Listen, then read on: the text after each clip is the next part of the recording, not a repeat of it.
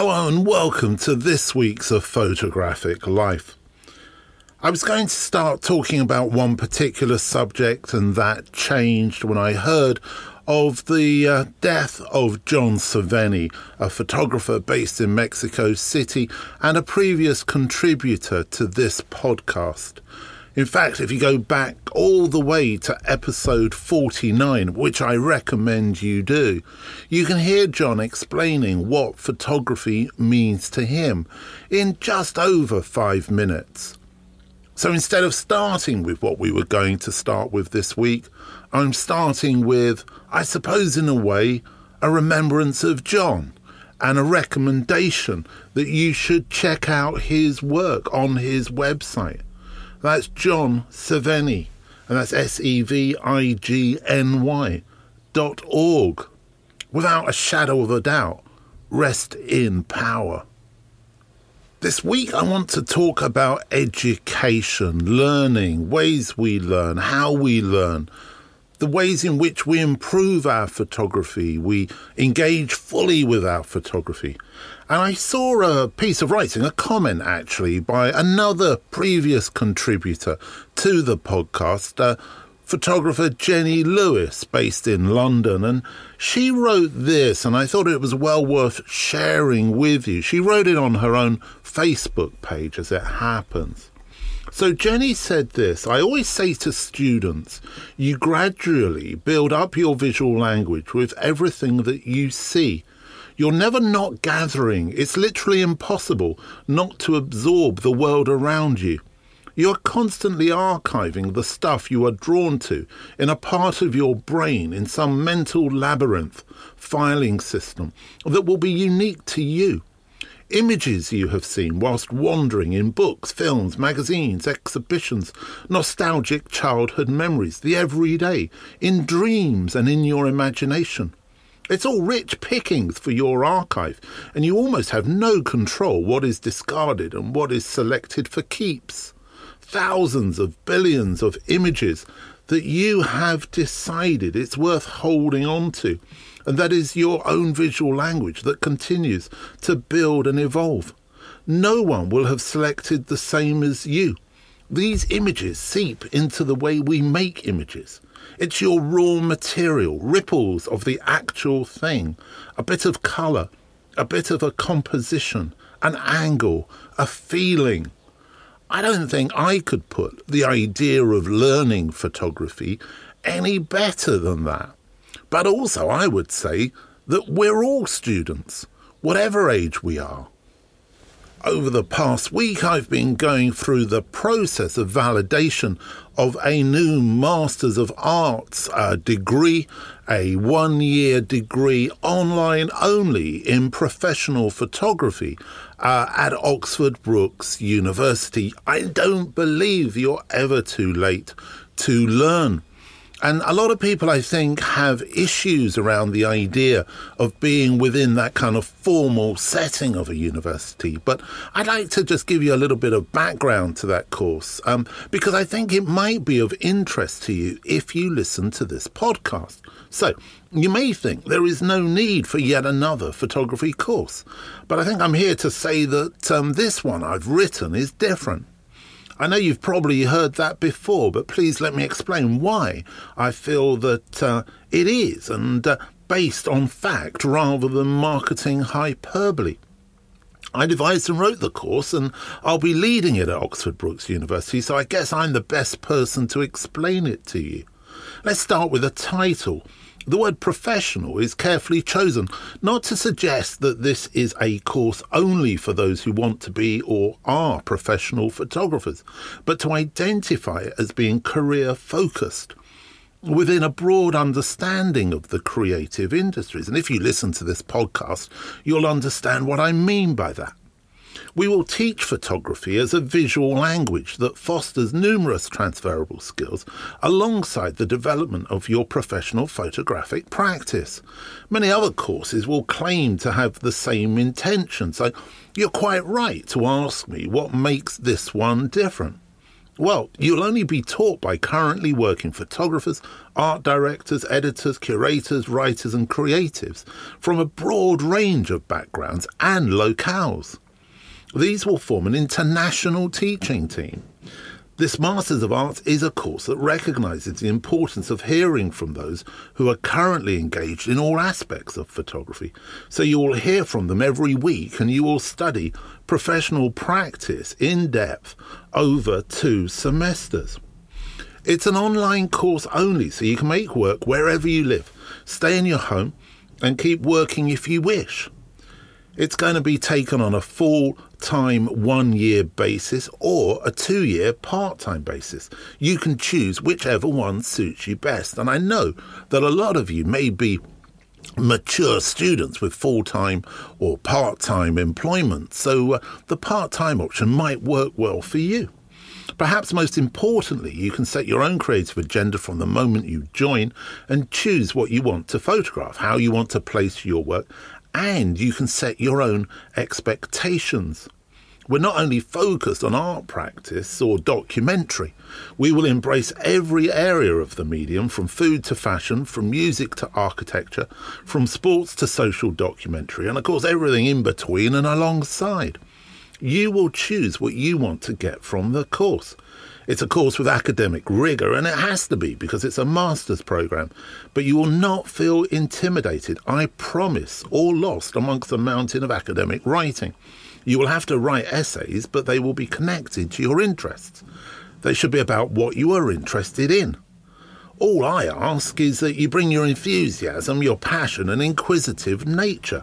And if you're interested, then drop me an email to find out more at gscott@brooks, with an ES, that's Brooks, BROOKES.ac.uk. And interviews will begin in January 2024. I hope this didn't sound like too much of an advert, but I guess it is in a way. But it's an advert for a product or for a service or for something to get involved in that I really believe in. And I think if you listen to this podcast, it's going to work for you also. This week, we welcome to the podcast to explain to us what photography means to him in less than 5 minutes, Robin Weaver. A 1970s travelling exhibition in Cardiff of photographs by Henri Cartier-Bresson made Robin Weaver want to be a documentary photographer. He completed a 3-year course at Newport College of Art and then joined the South Wales Argus newspaper as a trainee press photographer. After 6 years, he broadened his horizons, travelling to the USA and Australia, where he worked for the Sydney Morning Herald and the Australian. On returning to England, he again worked for newspapers in Kent, Hampshire and Derbyshire. However, the landscape of Derbyshire inspired him to take his photography in another direction. Now, retired from newspapers, he continues to make work and photograph that which inspires him, working with his wife, writer Helen Werrin, producing travel articles for magazines and newspapers. Cafe Royal Books have published 2 books of his work of South Wales in the 1970s, and South Wales Summer Carnival was also created during the 1970s. In addition, he has self-published 2 books of his work titled A Different Country and Snappers. Hello, I'm Robin Weaver, and I'm going to attempt to answer the question, what does photography mean to me? Now, in the early 1970s, while studying photography at Newport College of Art in South Wales, I went to see an exhibition by Henri Cartier-Bresson in Cardiff. I was transfixed. It was a revelation to me how he photographed everyday life in the street, and his photographs inspired me to concentrate on documentary photography myself. When I finished my course, I got a job as a trainee news photographer on the local evening newspaper, the South Wales Argus. Those early days were exciting. I was taking photographs every day and being paid. What could be better than that? Some events were important national news stories. Many were only of local interest, the minutiae of life in Newport and the South Wales valleys. So, photography was a job which was interesting most of the time and always challenging if you wanted to try to create something different. But photography was always a lot more than a job to me. I always felt driven to take photographs, whether being paid or not. so I took photographs for myself when I wasn't working, and even when I was working. I had my trusty little Leica M4 tucked away in a corner of my camera bag to record those moments which didn't meet the brief, but which nevertheless interested me. So, what does photography really mean to me? Well, to answer that question, I think I'll have to go back to my childhood and talk about what inspired my interest in photography, and then ultimately to take it up seriously in my teens. I was about 7 or 8 years old when I had my first inkling of the magic of photography and the power it could have. I never knew my paternal grandfather. He died quite young, and the only photograph I remember of him was as a young man, probably taken in the 1920s. He was a keen amateur photographer, and in the photograph he has lots of negatives in frames from which he is making sunlight prints. The frames are propped up in his sunny back garden. The process produced lovely sepia-toned gelatine silver images on what was called printing out paper. Anyway, his photographs lived on beyond him, and I would see them around the house and marvel at the glimpses they gave me into another time. Seeing these images was my initial spur to get my own camera, which I did in my teens.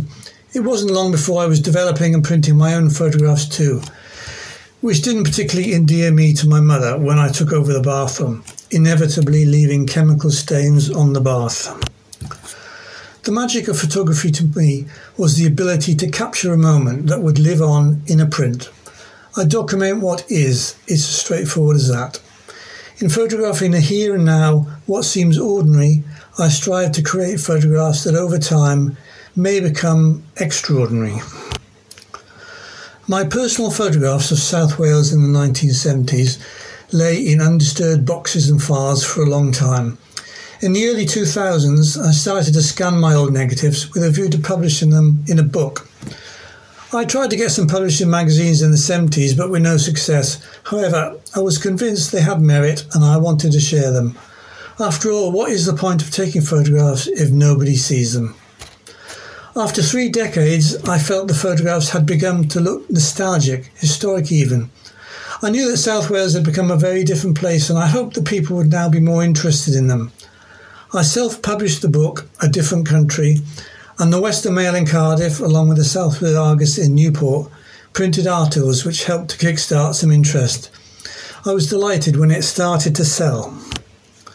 Since then, I began to publicise the book and my photographs on Twitter and Instagram. My Welsh images in particular seemed to be much loved.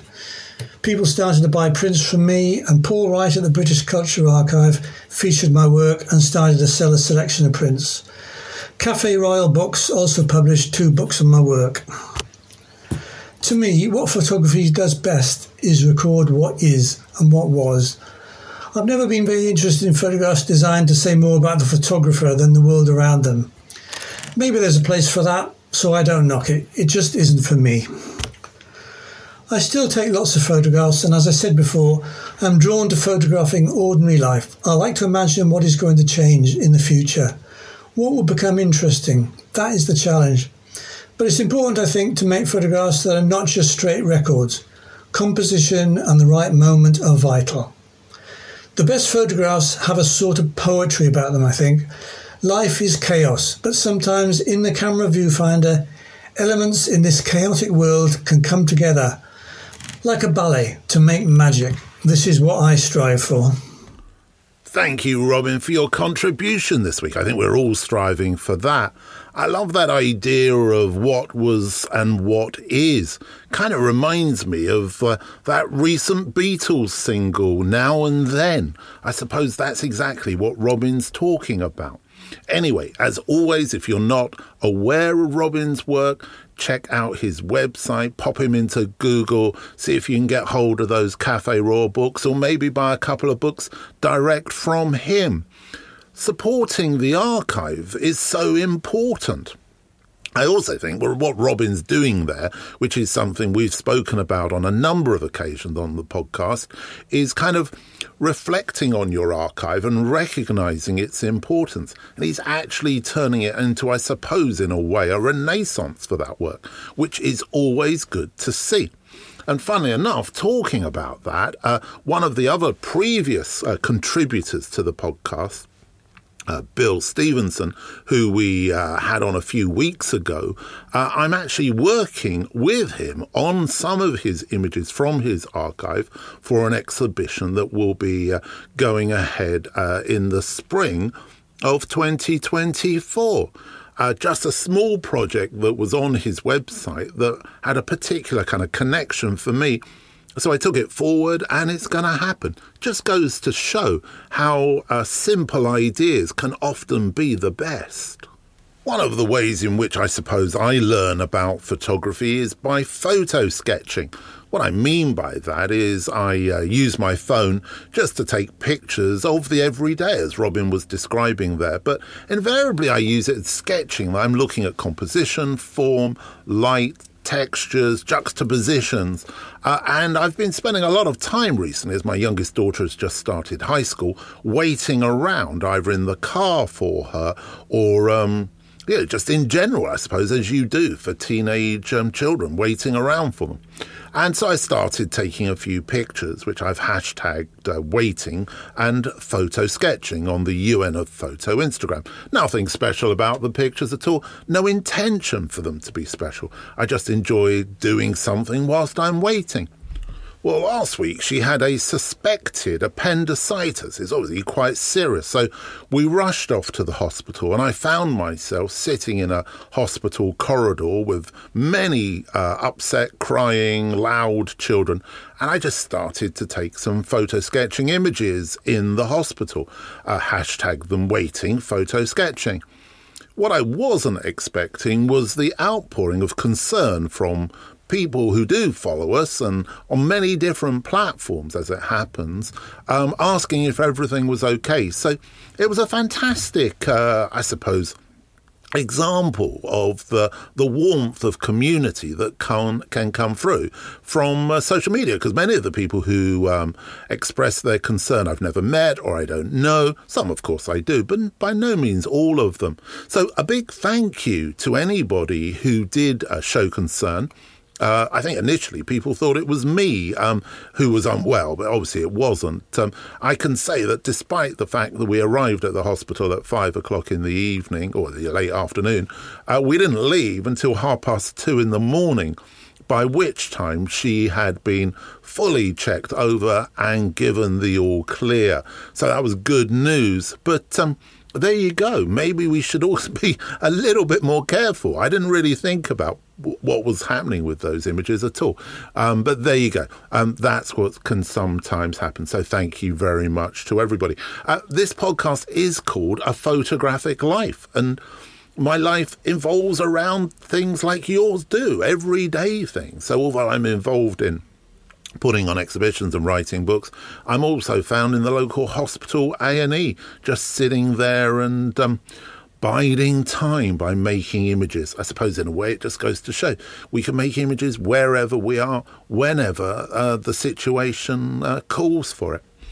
Regular listeners will know that this is a podcast produced in a shed. Yes, literally a shed. If I put my arms out, I could touch all four walls. It's not one of those very kind of posh kind of offices in the garden kind of a situation.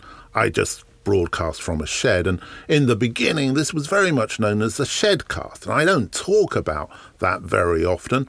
However, this week I am, because there is a possibility that the shed may be going and it's going to be replaced by one of those kind of architect designs, very swish garden offices that I was just saying. It isn't recorded in, but it certainly won't be for the next few months. Who knows? We might even get a sponsor for that kind of a company to try and fund it. I'll see how I do. Anyway, all I do know is over the next week I'm going to take care. I hope my youngest daughter takes care, and I'm sure you're going to take care also.